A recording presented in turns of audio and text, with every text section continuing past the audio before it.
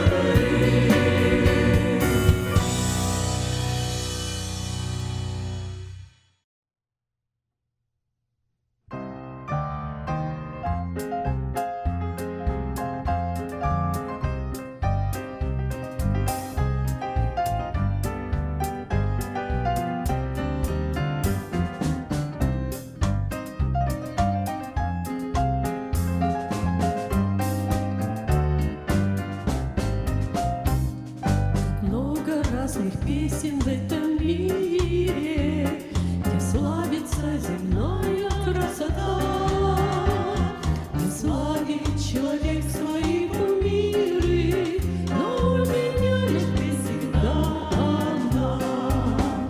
Пою о Боге я, об имени великом, о том, как любит Он, как сильно любит Он, о том, что Он мой друг и мой Спаситель, о том, что я от смерти им спасен. Пою о Боге я, об имени великом, о том, как на кресте победу совершил, но смертью смерть поправ и в воскресенье и жизни оправдание подарил.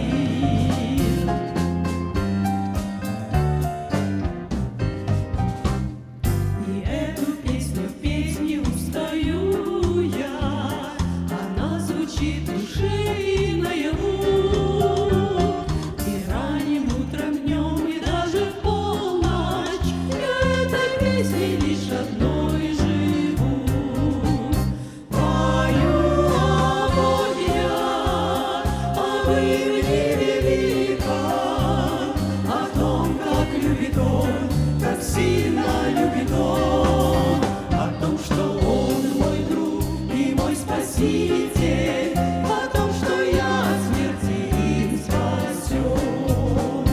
Пою о Боге я, об имени великом, о том, как на кресте победу совершил, Он смертью смерть поправ и в воскресенье мне жизни оправдание подарил.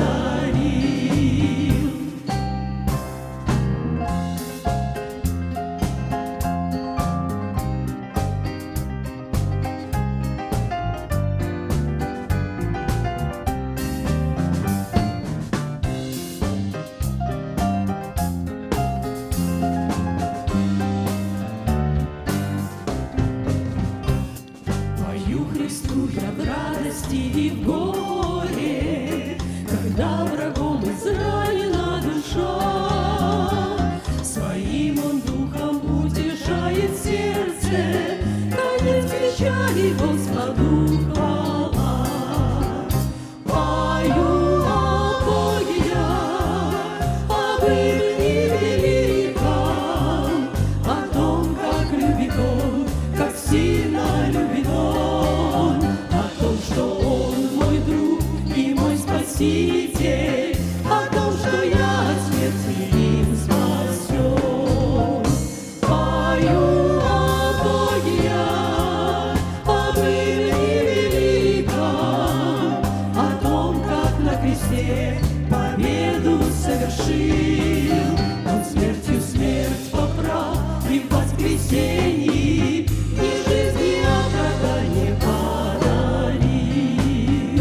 Пою о Боге я, об имени великом, о том, как на кресте победу совершил, Он смертью смерть поправ и в воскресенье и жизни оправдание подарил.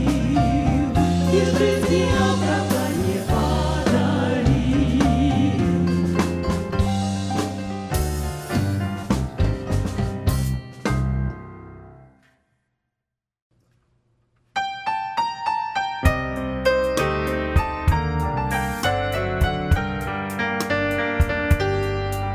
Нашей жизни без столько труда и усталости, столько боли в груди, столько слез на очах для усталой души.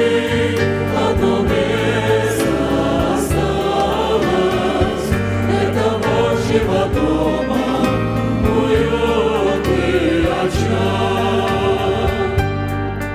Это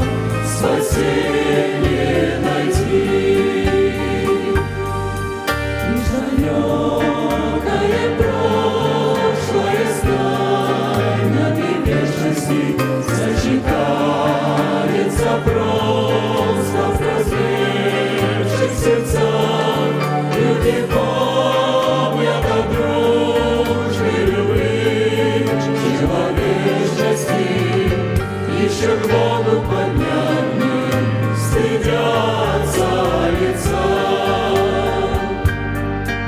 После мира, в котором мы больно вращаемся, оценить начинаешь собрание святых, смыслом Божьего слова сильней наслаждаешься, смыслом вечным глубоким глаголом простых. Мы все наши болезни, падения и слабости над ничтожной забвели, если людям мирских и за много еще утешения и радости и внимания чуткого к душам людским.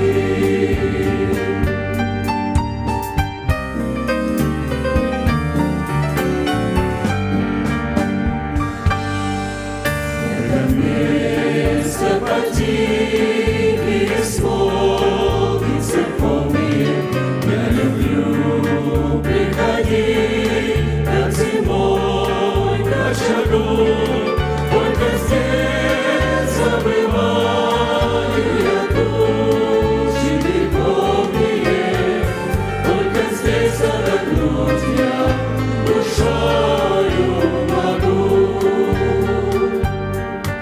И на сердце, как мир, в духовном общении, так тепло, что всех хочется крепко обнять. О, как много дало на Христовом общении, о, как много дала нам Его благодать.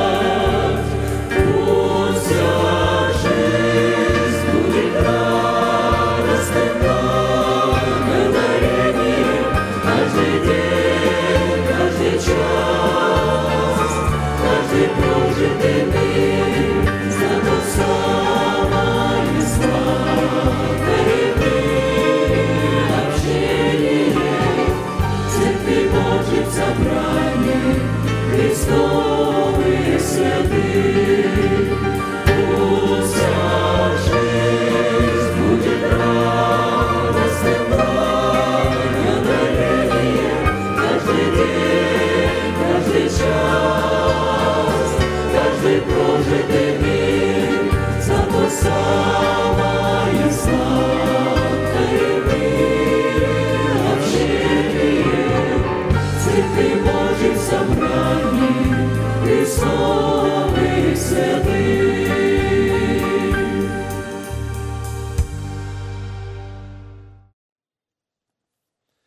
Итак, если у кого из вас есть Библия, можете открыть вместе со мной знакомое для нас место Писания, в котором If you have your Bibles, please open up with me a place of Scripture неизведанных тайн, that contains the depths of God's blessings, которое является a blessing благословением that для нашего духа, is для for нашей our души, spirit, для soul, нашего and тела, body, и and которые that we мы are призваны called to познать get to для know того, чтобы so Бог that мог God получить can receive the основание basis искупить He needs to нас redeem от us from the власти power греха of и hell смерти в измерении and death времени. here on earth. Матфея, глава 5, Matthew стихи 5:45 and 48. «Да будете сынами That you Отца may be вашего sons of your Небесного, Father in heaven, ибо Он for he повелевает makes the sun солнцу rise on the своему evil and восходить on над the злыми и good, добрыми, and sends и rain посылает on the дождь just на and on the праведных и unjust. неправедных. Итак, Therefore будьте you shall be совершенны, perfect, как just as your совершен Father in Отец heaven ваш is Небесный». perfect. Проповедь, которую я The хочу sermon that I would like to продолжить, continue так и is called называется, Called «Призванные to к Perfection, совершенству».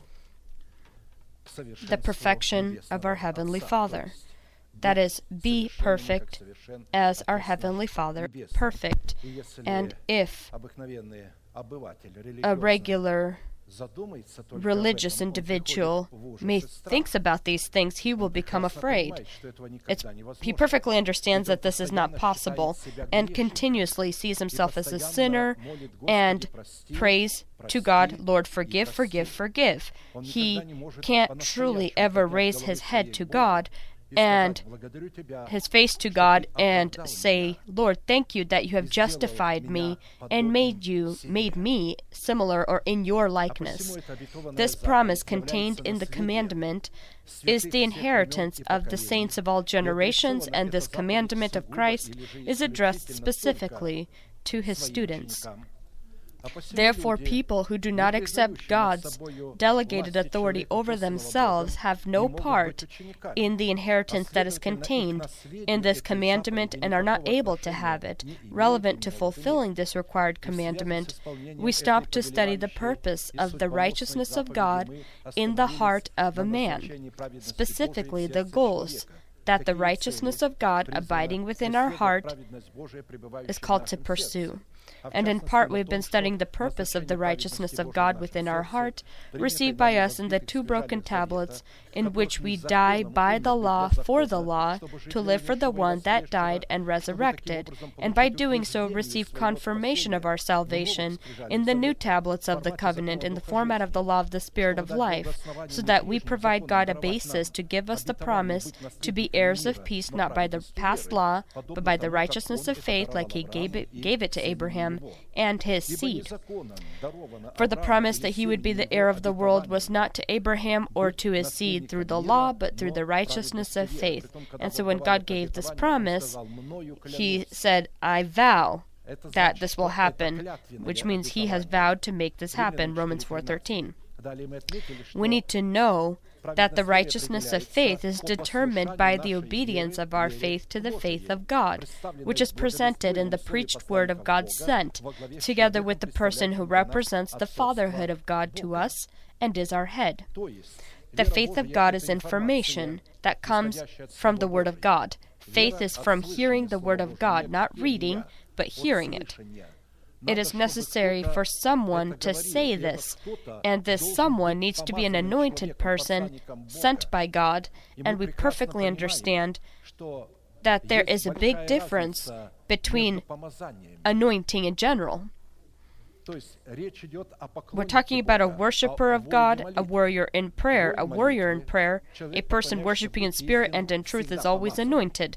But one that is anointed is not always a warrior in prayer, because anointing is authority that is given to a person on earth, and this anointing is all human authority that is on earth.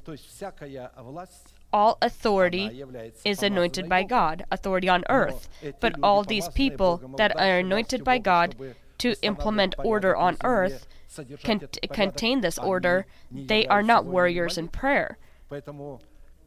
And so people who focus upon anointing need to understand that a warrior in prayer, a worshiper of God, worshiping in spirit and in truth, is always anointed. But an anointed person is not always a worshiper of God. Saul was a person who was anointed, but he was not a warrior in prayer, and he was not a worshiper of God. David was anointed by God and was a warrior in prayer. Considering that he was a warrior in prayer, he was always anointed by God. There is a difference, again, between these forms of anointing. We need to always understand that, because today there are a lot of people that focus upon anointing, especially false charismatic congregations. They focus so much upon anointing and authority given.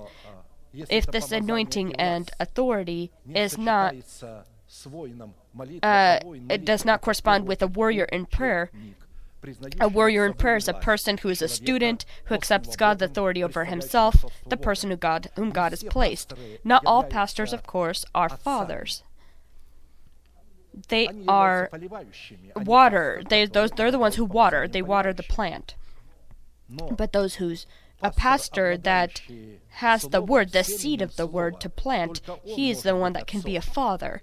God gives to him the seed, and he does not go to the internet and looks, and he doesn't look at the words of the emissaries of Satan to be able to take something from there so that he can then present it as his own and make it sound original. These people do not want to have a person over themselves. in their churches, their pastorship churches, they don't accept God's authority over themselves because they don't consider that amongst each other. They don't respect each other in that way.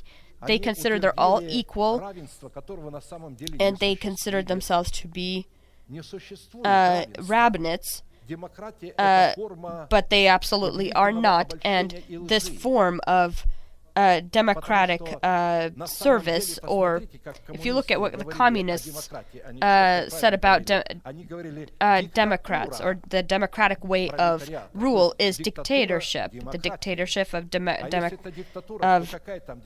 democratic form of rule.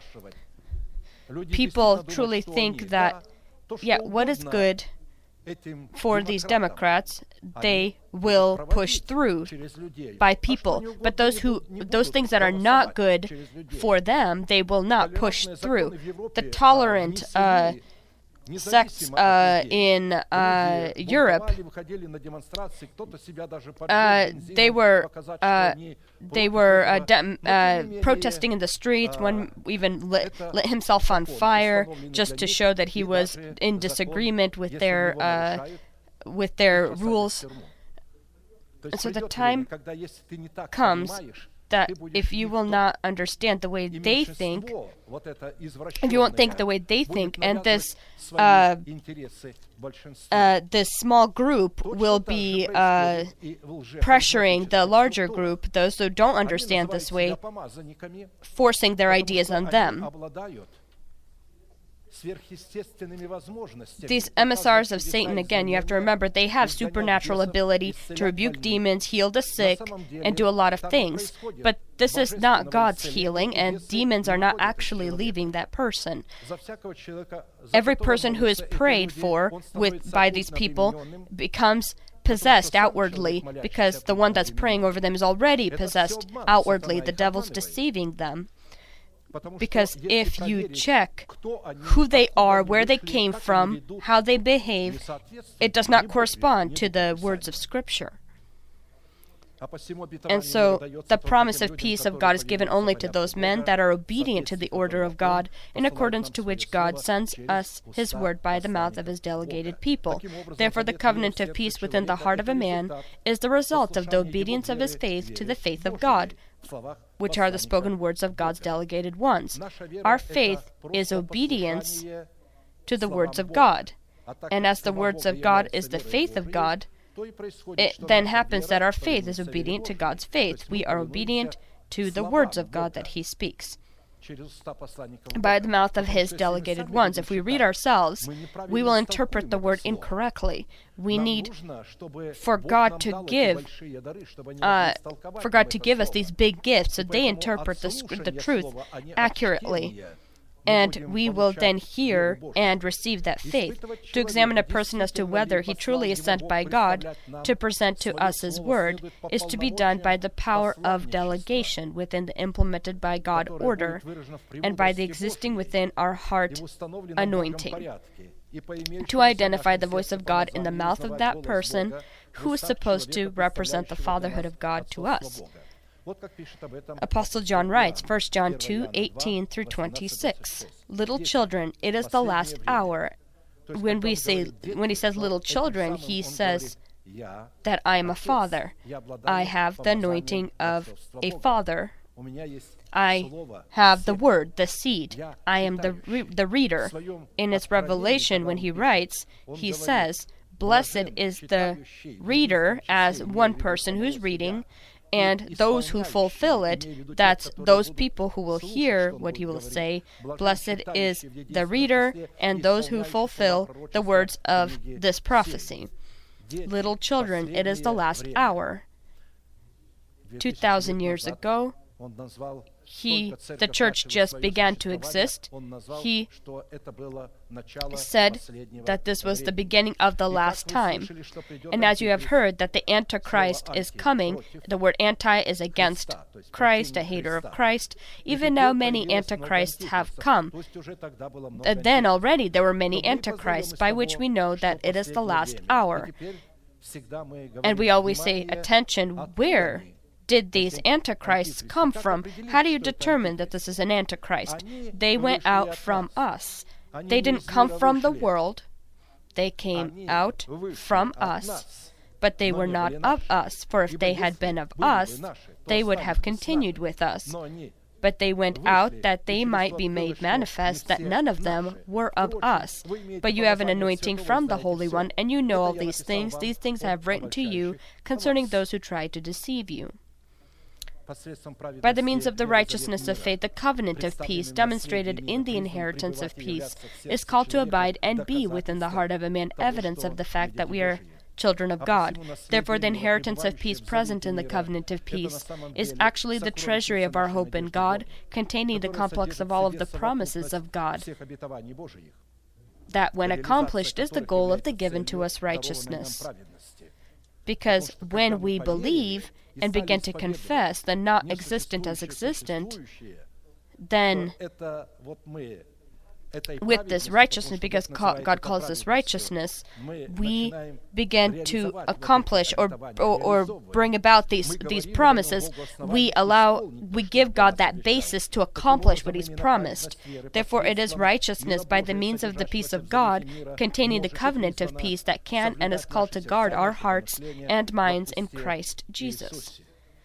Being in Jesus Christ, we are not dependent from the power of sin, and we are protected from the power of sin and death.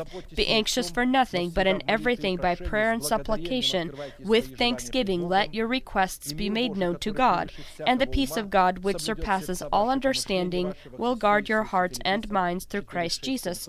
Philippians 4:6-7. He will guard your hearts in Christ Jesus, if you will be obedient to the faith of God. The peace of God that is able to guard our thoughts in Christ Jesus, our thoughts that are renewed by the spirit of our mind, which is the mind of Christ in our spirit. Because to be carnally minded is death, but to be spiritually minded is life and peace. Because the carnal mind is enmity against God, for it is not subject to the law of God, nor indeed can be. So then those who are in the flesh cannot please God. Romans 8:6-8. When a person, being inspired by his flesh, goes and evangelizes, preaches, does good work, these are the works of the carnal mind that will bring to death, because all these things he does out of God's order. It needs to come first from the order of God, or within it. According to this statement, we conclude that people who have rejected the condition where the truth of the preached word and the power of the Holy Spirit renews their mind by the spirit of their mind have no connection to the peace of God and are not able to have it. And consequently, such people have no connection and cannot have a connection to the sons of peace either, that by the means of the peace of God would inherit eternal salvation in the kingdom of heaven. We need to apprehend well that it is only by the collaboration of our spirit with our renewed mind, that is within Christ Jesus, that we are called to enthrone the resurrection of Christ in our bodies and clothe our body into the resurrection of Christ here on earth, before we will be raptured to meet the Lord in the air. Therefore, to look at the righteousness of faith, so we bring about the inheritance of the peace of God, and the condition outlining the way our righteousness needs to garment itself into the armor of this peace, so that our minds would be perfect as our Heavenly Father is perfect. We have been studying the following question: by what signs are we able to determine, examining ourselves, that we are truly the sons of peace as well as the sons of God? Because it is by the reign of the peace of God within our heart that we are able to examine ourselves as to whether we are truly the sons of God. Blessed are the peacemakers, for they shall be called sons of God. Matthew 5:9. It's not possible to perform peace if we don't have the state of peace within our heart, and this state of peace needs to be based upon the covenant of peace that we need to make, not in the moment of being baptized by water, Holy Spirit, and fire, but in the moment when we have already grown into full measure in Jesus Christ. Only priests made this covenant with God. The sons of Levi made this kind of covenant with God. God said, I gave you this covenant of peace. With them, he made this covenant of peace, and not with infants, spiritual infants, or those of the flesh.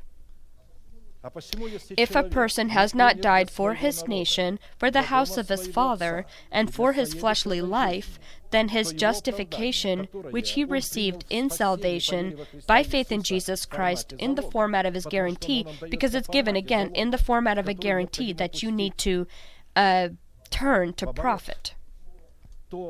And so this justification will never convert into the quality and format of righteousness, by which he would be able to receive the ability to be clothed into the promise of the peace of God, so that he in righteousness would bear fruits of peace, which is why the prepared for these people crown of righteousness will be taken from them, giving them the right to the promise of peace, where they can be called sons of God. The crown of righteousness, this is the kingdom of heaven inside of the body of a person. The stronghold of life is the crown of righteousness that will give us the ability to be raptured and meet the Lord in heaven. Behold, I am coming quickly. Hold fast what you have, that no one may take your crown. Revelations 3:11. We need to remember that the promise of the peace of God receives its power and its legitimacy within our heart only by the righteousness of our faith in the covenant of peace, which places responsibility upon both sides of the covenant, because when there's a covenant, there's two sides that make this covenant, where each side or participant of the covenant is responsible to fulfill their role that is implemented by God and are in the covenant, or the requirements of the covenant.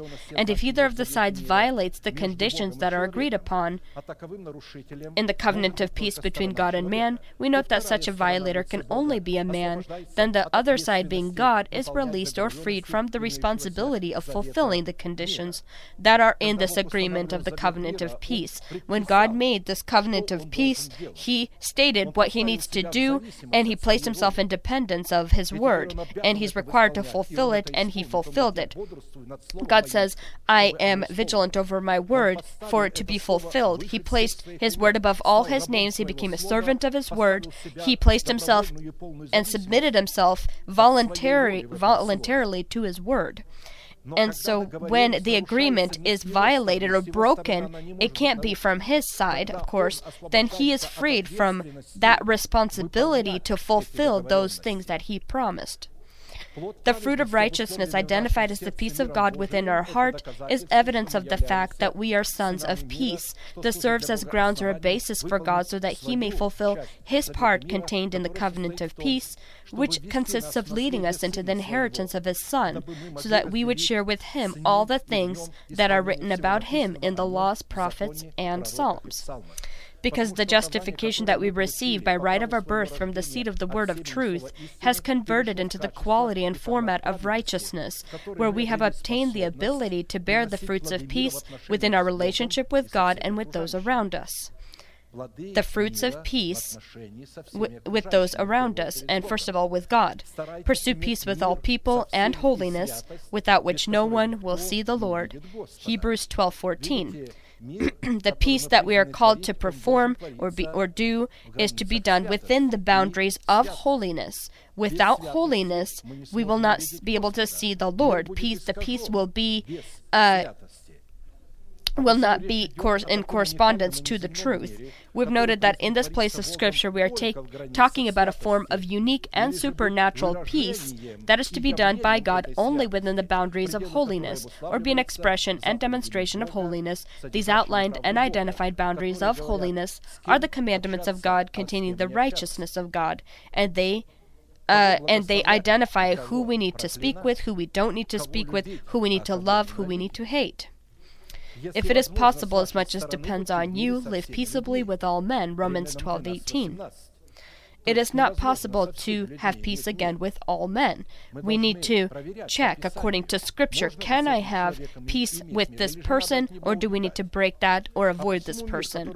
Therefore, the peace that we dare by the inspiration of our mind to demonstrate out of the boundary of holiness and not as an expression of holiness will be incriminated to us as a serious form of lawlessness, for which we will be required to pay a price of eternal life. Because our communication with people that the Scriptures identify as evil company, not us, but the Scriptures, because we can say, this person is a good person, she's a wonderful friend, I don't see anything wrong communicating with her. It's okay that she or he left the church. They also serve God.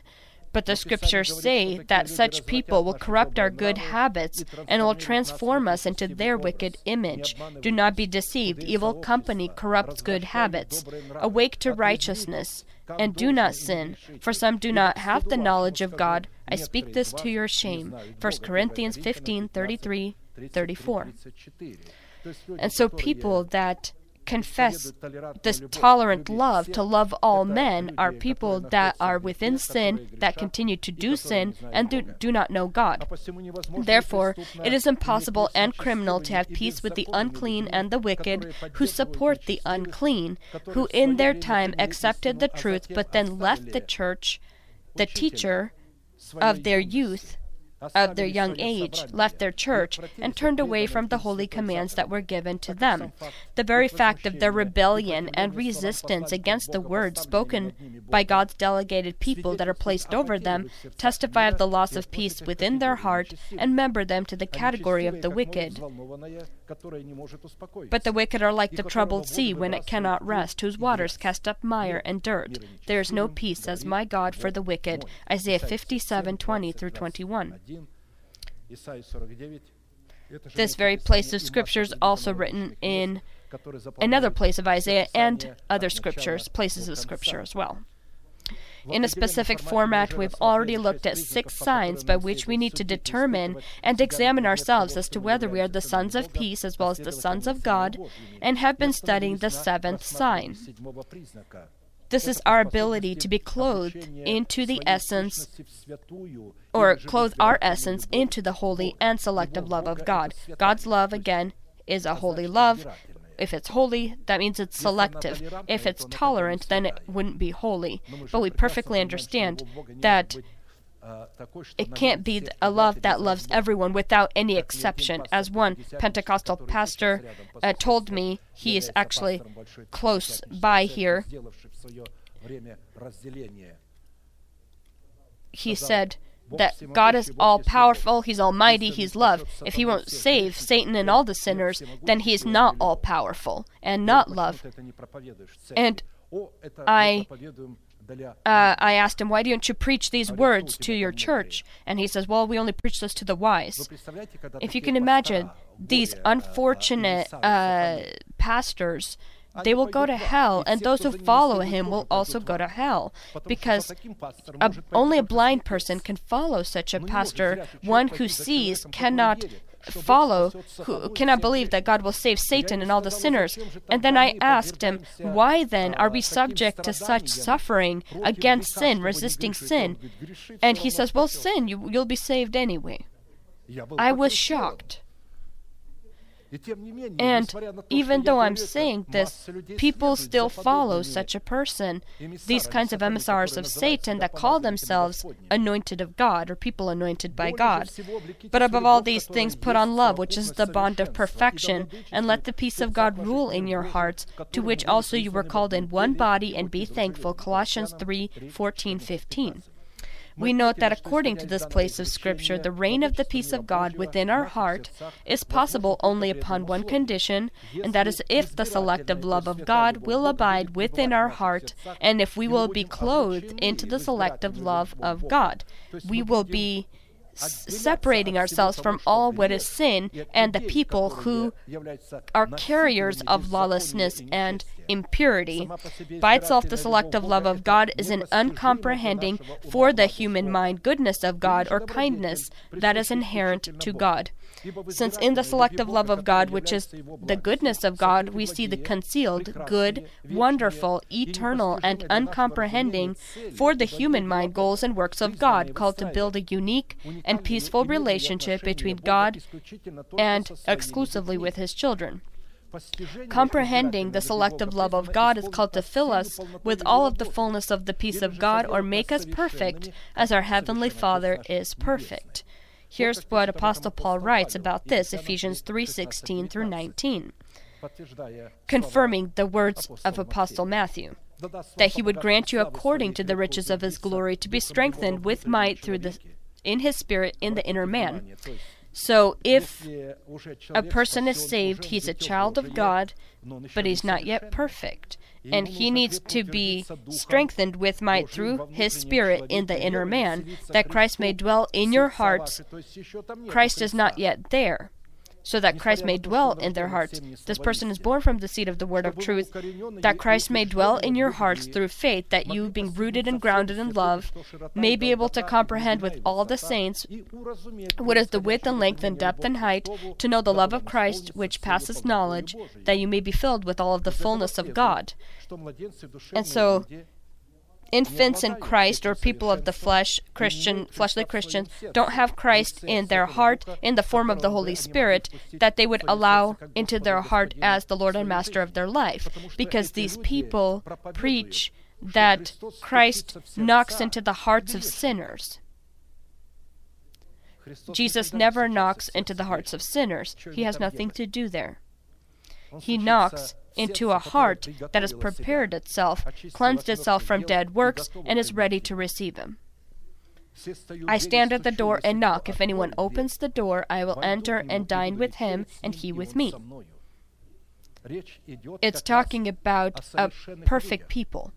He's not knocking even into the hearts of spiritual infants. He gives them what they need to grow first into full measure in Christ Jesus. He does not knock into the hearts of men of the flesh, but people that are spiritual because they've been grown into full measure in Christ Jesus. However, to come to more practical conclusions when it comes to the selective love of God, we decided to look at the character and quality contained in the selective love of God in the form of 7 qualities of true virtue, presented by the Holy Spirit in Scripture, in the spoken words of the apostles and prophets. And these 7 virtues are virtue, knowledge, self-control, perseverance, godliness, brotherly kindness, and love, written in 2 Peter 1:2-8. Each of the 7 qualities of the fruits of virtue contains the characteristics of all of the rest of the qualities, as they flow one from the other, complete or support one the other, strengthen one the other, and confirm the truthful nature of one the other. They are not given to a person separately. A person can't have more self-control than godliness, or more perseverance than love. He's going to have all of them in balance. Do you know the balance of the clouds, the great works of God? It's written in Scripture. Second, these qualities are called to be the moral perfection and example inherent to the essence of God.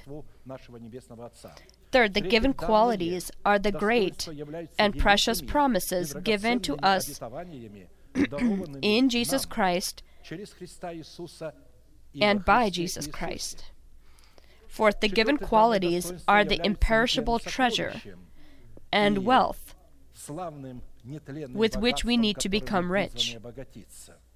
Fifth, in order to receive the inheritance of these qualities, it is necessary for us to receive the power of the Holy Spirit in our heart, or accept the Holy Spirit as the Lord and Master of our life. Sixth, the means that we are to utilize for receiving the power of the Holy Spirit is the obedience of our faith to the faith of God. Call the not existent as existent, which will give God the basis to be able to lead us into this perfection. Seventh, by inheriting these great and precious promises, we become a part of God's divine nature. Therefore, the selective love of God, demonstrated in the 7 unchanging qualities and characteristics, have nothing in common with and cannot have anything in common with the nature of human love that is filled with egoism, greed, and is just temporary. A tolerant love, a human love, is blind. And as I sometimes say, they themselves identify their love. Where they love each other with, they get married. They say, love is blind, you'll even love a goat.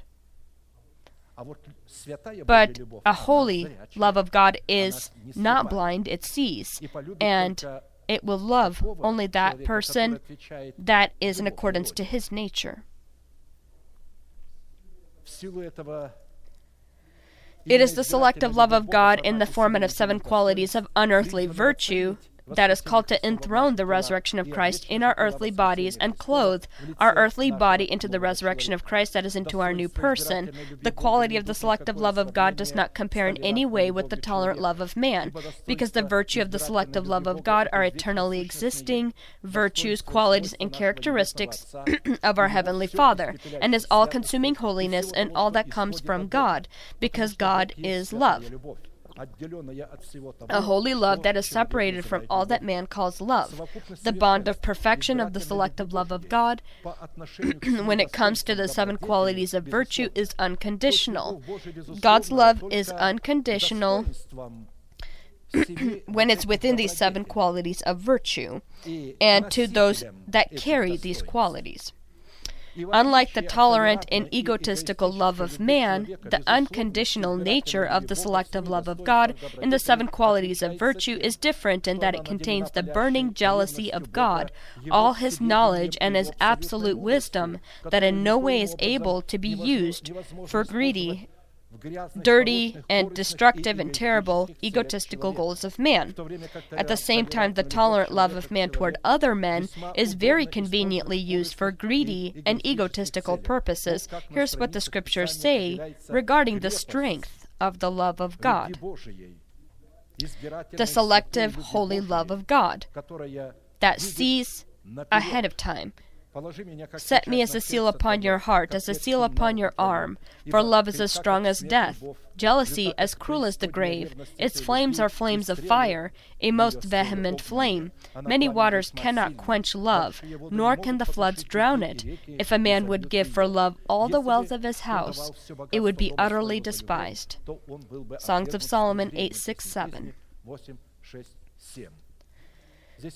Here it states that this love within the heart of a man, it needs to be like this when it comes to God. And whatever the devil may offer, so that a person change that love, this person will reject that. Jesus was offered everything, the whole world.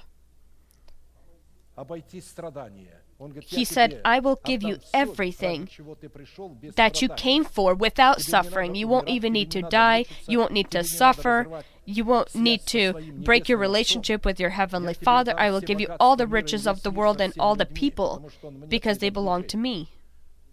And Jesus knew that he was speaking the truth. It did belong to him at that time. His deception, however, was, Jesus said, it is written, you shall serve the Lord your God and serve him only.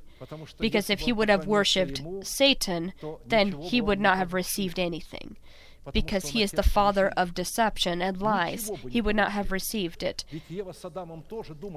Adam and Eve also thought they were going to receive something when they listened to the voice of the deceiver. And when they listened, what did they receive? They received what we today call the old person that lives within our body, this reigning sin in the form of the old person that is supported by organized powers of darkness. That's what we received.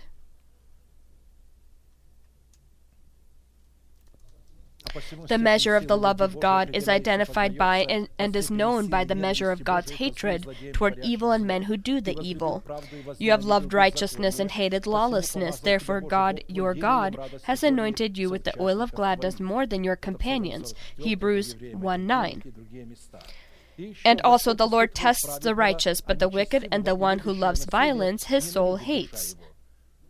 We need to hate only what God hates, and he hates the wicked and the one that loves violence. And an unclean person, again, is not a person of the world, is a person who was holy and then left their church. Upon the wicked he will rain coals, fire, and brimstone, and a burning wind shall be the portion of their cup. For the Lord is righteous, he loves righteousness, his countenance beholds the upright. Psalm 11, 5-7. Only loving what God loves and hating what God hates, we can demonstrate God's reaction to good and evil. The selective love of God, by its unchanging nature in the format of 7 supernatural qualities, is called to grow us into the fullness of the growth in Christ, or lead us into the perfection that is like the perfection of our Heavenly Father. Considering that these 7 qualities of virtue do not have an analog in the earthly realm of the human lexicon, we will not find, again, these definitions in any worldly dictionary. These qualities of brotherly kindness, love, there will be definitions. You will see them, but they won't be the ones as the scriptures offer. The love of God is the foundation and atmosphere of the moral and immovable law, opening within our heart the essence of God and the essence of the kingdom of heaven. And this is not all. The love of God, agape, is a sovereign love, which is unconditional. When it comes to the people, it chooses in its abilities to foreknow and predestine. For whom he foreknew, he also predestined to be conformed to the image of his Son, that he might be the firstborn among many brethren. Romans 8:29. It is unconditional, not for all men, but only those whom he foreknew, and he predestined to be conformed to the image of his Son. Because of its sovereignty, the selective love of God never violates the sovereign rights of those people she selects. And that's why he knocks upon the heart. He doesn't open the door. He can do that, but then he will violate your sovereign right. He does not violate that because God's love does not violate sovereign rights. I offer to you life and death, blessing and curse, good and evil. Choose life so that you and your family may live. And the sovereign love of God never allows her own sovereign rights within her boundaries to be violated. These boundaries identified as his burning holiness. In a specific format, we've already looked at the demonstration of the selective love of God in the qualities of virtue, knowledge, self-control, perseverance, and stopped to study the virtue of the love of God in the mystery of great godliness. And without controversy, great is the mystery of godliness. God was manifested in the flesh, justified in the Spirit, seen by angels, preached among the Gentiles, believed on in the world, received up in glory. 1 Timothy 3:16. Therefore, by demonstrating the signs of the fruits of godliness, we identify the true quality of the love of God, agape, within the heart of a man, in his words, his actions, and the manner in which he dresses, which isn't supposed to prompt instincts of the opposite sex. If a person dresses in a manner that prompts the instincts of the opposite sex and state that they're righteous, they're deceiving themselves. The righteous will never do these kinds of things, will not attempt to prompt the instincts of the opposite. They will never overly tighten or wear clothes that tightens up areas that are intimate or supposed to be. At the beach, it's one thing, but when you're going to church, look at what's happening today in the churches. Do you think that God can somehow reveal himself there? The spirit of deception works there. They feel them. They shout, they scream, they can squawk, they can jump, they can bear something somewhere, but there will not be silence there and reverence and fear before the Word of God. Everything that they will want is materialistic blessings, and in order to confirm that we're saved, they will have their own personal good works that they do, and their own personal evangelism, and so forth. In Scripture, the meaning contained in the virtue godliness describes the legitimate relationship of the saints and God, bound together in a mutual union or covenant. Furthermore, the essence of the selective love of God in godliness is determined and demonstrated in mutual obligation of God and man, outlined and made perpetual by God in a mutual covenant of peace with God. Further, we note that there is a fundamental difference between the goodness of God in His favor toward man or toward us, and the godliness of a man, which He is called to demonstrate in His love to God. For example, the godliness of a man, when it comes to God, is his favor to God, a man's grace to God, and his thanksgiving. The word grace, one of the definitions, is thanksgiving, and when it's grace for grace, it says, where it says grace for grace, God gives His thanksgiving because man is thankful or shows his thanksgiving. You need to, so again, to explain this in more specification, more detail, it's grace for grace, thanksgiving for thanksgiving. Turn to me, and I will turn to you. And so the godliness of a man when it comes to God means also to visit the fatherless and the widow in their hardship and keep themselves undefiled by the world, imitate Christ and meditate about the things of the hills, and seek God in His good and acceptable and perfect will. The godliness of a man towards man, godliness of God towards man, is His goodness. That is the same goodness that is directed towards Him, His favor and His grace toward man, that has the same favor and grace toward God. It's His mercifulness towards man. Again, also that has the same kind of, it's the same mercifulness that is towards him as well from this man. His thanksgiving, His good work and good acts that are given in His redemption toward man, that has favor toward God, His kindness in the absolute sense of the word. The goodness of God in His favor toward man is an uncomprehending and inaccessible for the mind of man kindness of God, identified by His good and acceptable and perfect will, which was formed in the entrails of the Heavenly Father, and then elevated by Him as a law of grace in the form of His commandment, which God has magnified above all His names and placed Himself in dependence, voluntary dependence of His word contained in this commandment. The Old as well as the New Testament identified the virtue of the love of God in the discipline of godliness as one of the greatest mysteries of God Himself, which defends and makes the sincere love of God impossible for counterfeit and falsification. Aside from these characteristics called to identify the character of godliness, there's also a counterfeit form of godliness that exists as well, that will conflict with and resist the true form of godliness.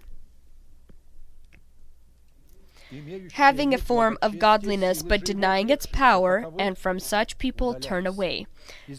Avoid communication with them, do not have fellowship with such. This already talks about the fact that God's love is selective, not tolerant. You may say, we need to have fellowship with everybody. They are also the children of God, but it is you who are judging this. And based upon which are you judging in this way? A person does not accept God's authority over himself. I asked, do you go to this church? One person that I know, I asked him, a Pentecostal church. He goes to his church. Do you accept the authority of your pastor? He smiles and says, I'm not marching under their drums. And I asked him, why are you there? How are you trusting you'll be saved? If you're not marching under their drums, then why are you following them? Why are you sitting there? They see their pastor as someone that they can control and inspect and sit and just inspect what he's saying, if it's good or right or wrong.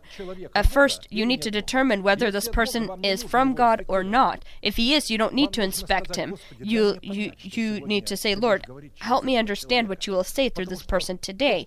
Because what this person will say, you still want to understand everything but what God allows you to understand. Everything you don't understand, you need to place upon your golden table table of showbreads. Moses said, when he spoke to the nation, the open is what I say to you, it's for you and your children, but what is concealed is for the Lord God. And so when people don't accept what they don't understand from the person of God, then they don't have a tabernacle, they don't have the table, golden table with the showbreads. When the breads are laying, the things we don't understand but we're not against, the time will come when God will allow us to understand it, upon the condition, of course, that we've placed it into our heart, as the disciples of the Lord did, as Mary, the mother of Jesus, did. She did not understand what her son was saying, but she put this all into her heart, although she didn't understand it.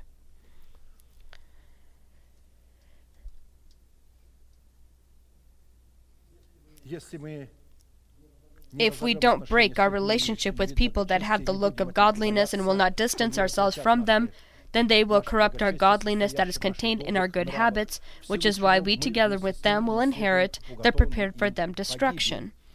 Relevant to this, we need to answer 4 classical questions. First, what are the characteristics of both God and man in Scripture? Second, what purpose does godliness have within the relationship of God with man and man with God? What conditions do we need to fulfill to collaborate our godliness with the godliness of God? And fourth, by what signs do we need to determine that our godliness is truly collaborating with the godliness of God and not a falsified version or counterfeit version? In a specific format, as much as the Lord has allowed in the measure of our faith, we've looked at the first 2 questions and have been studying the third question. What conditions do we need to fulfill to collaborate our own godliness with the goodness of God or attract the favor of God upon ourselves? One of the conditions that are called to attract the Lord's favor in His selective love upon us is the necessity to fear God and to revere before His face. Though a sinner does evil 100 times and his days are prolonged, yet I surely know that it will be well with those who fear God, who fear before Him.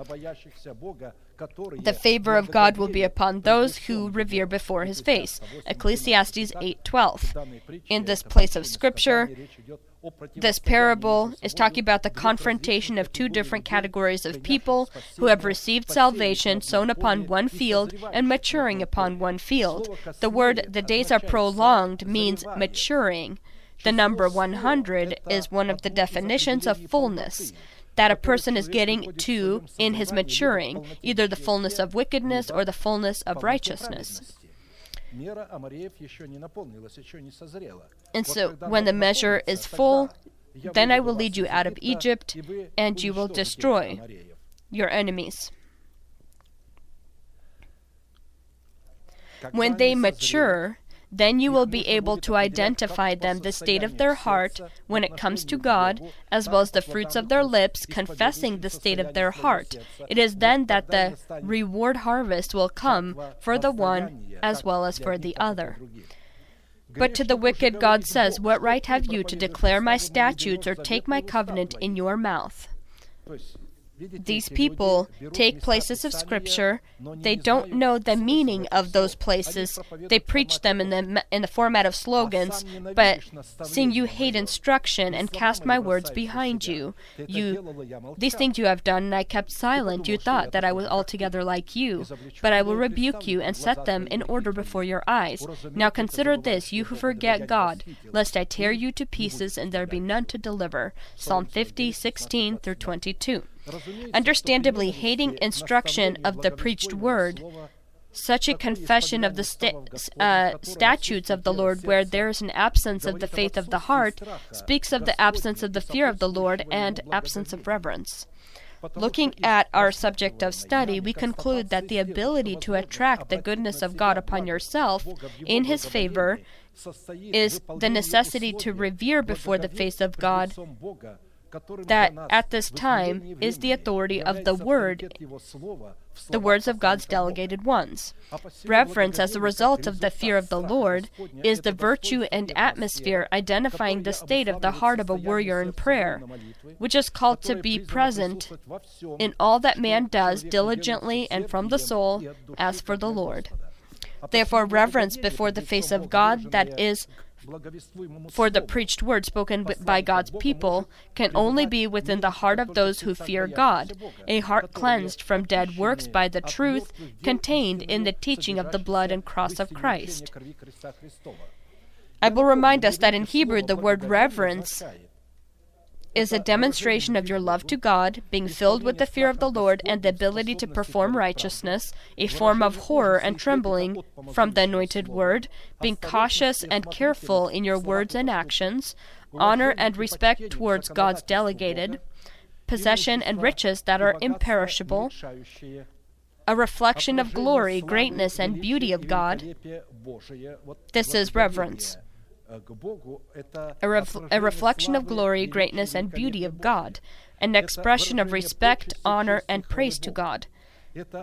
Symbolically, also an island as a symbol of sanctification, because when you look in the original, one of the definitions of reverence is island or islands, and we know an island that is surrounded by water, that means it's separated from other land. When Elijah, remember when he brought his offering, he dug a trench and they filled the trench with water. So in this way he separated himself from the people that were around him. He became his own island. And oftentimes you'll see in Scripture words that God speaks to the islands. God speaks to people that are in the wilderness, those that have sanctified themselves.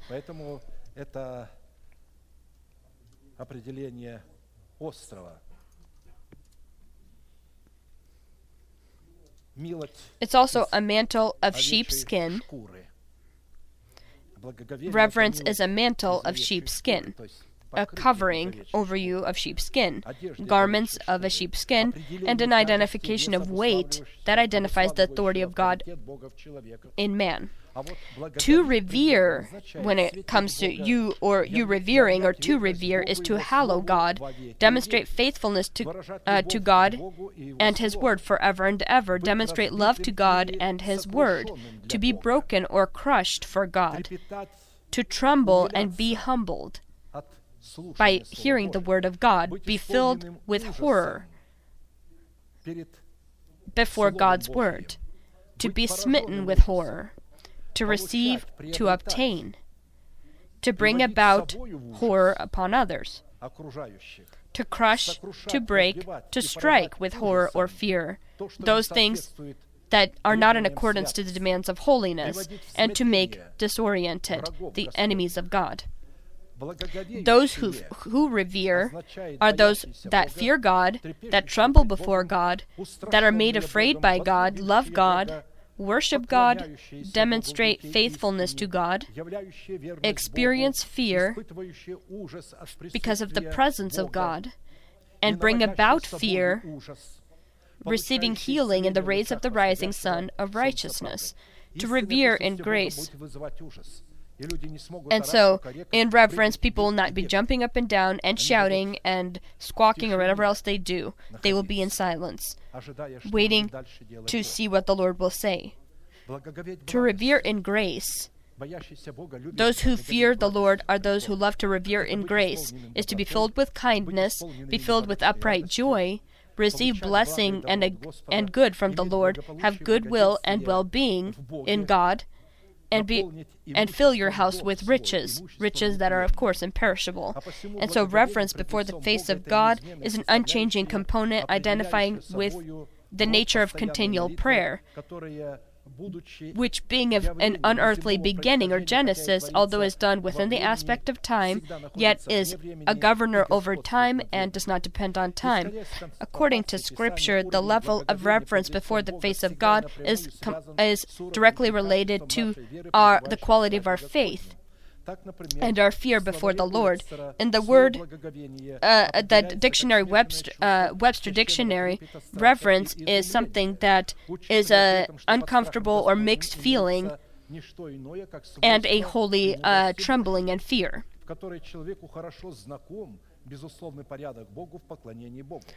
And so therefore, reverence is used in Scripture exclusively when it comes to God and His children. There's also an opposite form of fear before the wisdom and greatness of God, but does not bring forth reverence. It's fear, but does not bring forth reverence. This is a demonic trembling and demonic faith. You believe that there is one God. You do well. Even the demons believe and tremble. James 2:19. For example, in Hebrew, the word reverence has 6 different words, and in Greek 3. In the Old Testament, this word is found in different forms about 400 times, and is often as fear and humility, or as the fear of the Lord, which is the beginning of wisdom. The quality of reverence when you listen to the word of God before the face of God indicates the presence of the wisdom of God in his heart that gives him the knowledge about how he needs to listen to the word of God, considering that this heart, of course, has the quality of a student and listening and obeying. True reverence before the face of God that is demonstrated in fear is knowing who God is for us in Jesus Christ and what God has done for us in Jesus Christ, and further what we need to do so that we can inherit all that God has done for us in Jesus Christ. The true reverence before the face of God, demonstrating itself in true fear, is the readiness and voluntary obedience to God, where our informational organ is standing as head over our emotional organ, directing and controlling it. True reverence before the face of God demonstrates itself in true fear before the preached word is a specific state of the heart and soul that identifies all of our thoughts, motives, words, and actions. As children of God, we need to, with respect, treat His truth, His word, His absolute, and understand that He has absolute control, has absolute ability to implement His will and the words He's trusted us with. And so the evil that the sinner does and that he matures in, they preach the statutes of God and take God's words in their mouth, but hate instruction that comes from the delegated authority of God. Psalm 50, 16, 17. But to the wicked God says, what right have you to declare my statutes or take my covenant in your mouth, seeing you hate instruction and cast my words behind you?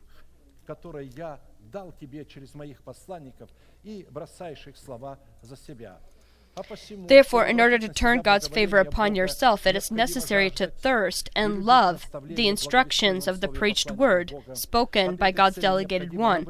And it is important to walk prudently when we go to the house of God and draw near rather to hear than to give a sacrifice. Ecclesiastes 5:1. Walk prudently when you go to the house of God, and draw near to hear rather than to give the sacrifice of fools, for they do not know that they do evil. Ecclesiastes 5:1. Amen. Let us now bend our knees, and we will pray, and may the Lord bless us in this prayer and give us the ability today in this prayer to break the shackles of dependence of sin, fear, illnesses. There's different shackles, but they all will be broken when you will accept by faith liberty from sin, freedom from sin, destruction, illness, death, all these things. We wait for you upon this place. Bend our knees and pray. I'm going to be praying together with you, and I ask you to deeply believe that God is for you. He's not against you, and not looking at the fact that He can instruct you and correct you. With this, He shows His love, and He's ready right now to break those connections you have with sin, to pour out His mercy upon you, to deliver you from shame and sin, to heal you from your illnesses, from your fear of death. Close your eyes This is your secret room. Lift your hands to God. This is a sign that you're ready to receive from the Lord what He wants to give you, because He says that He loves when you stretch out your hands without question, without doubt.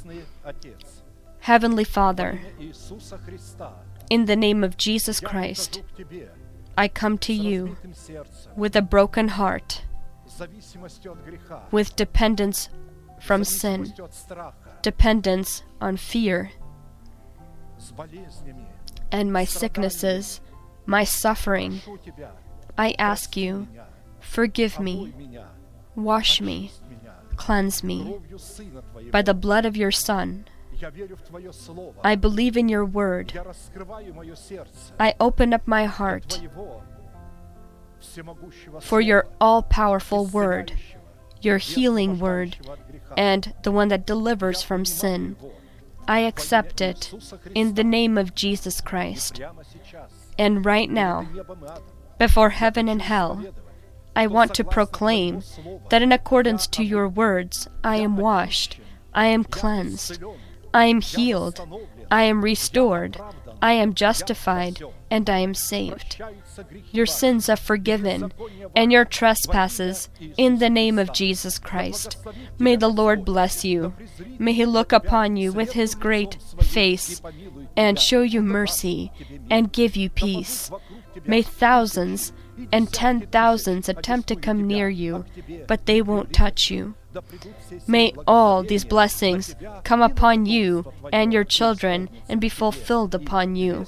And the nation shall say, Amen.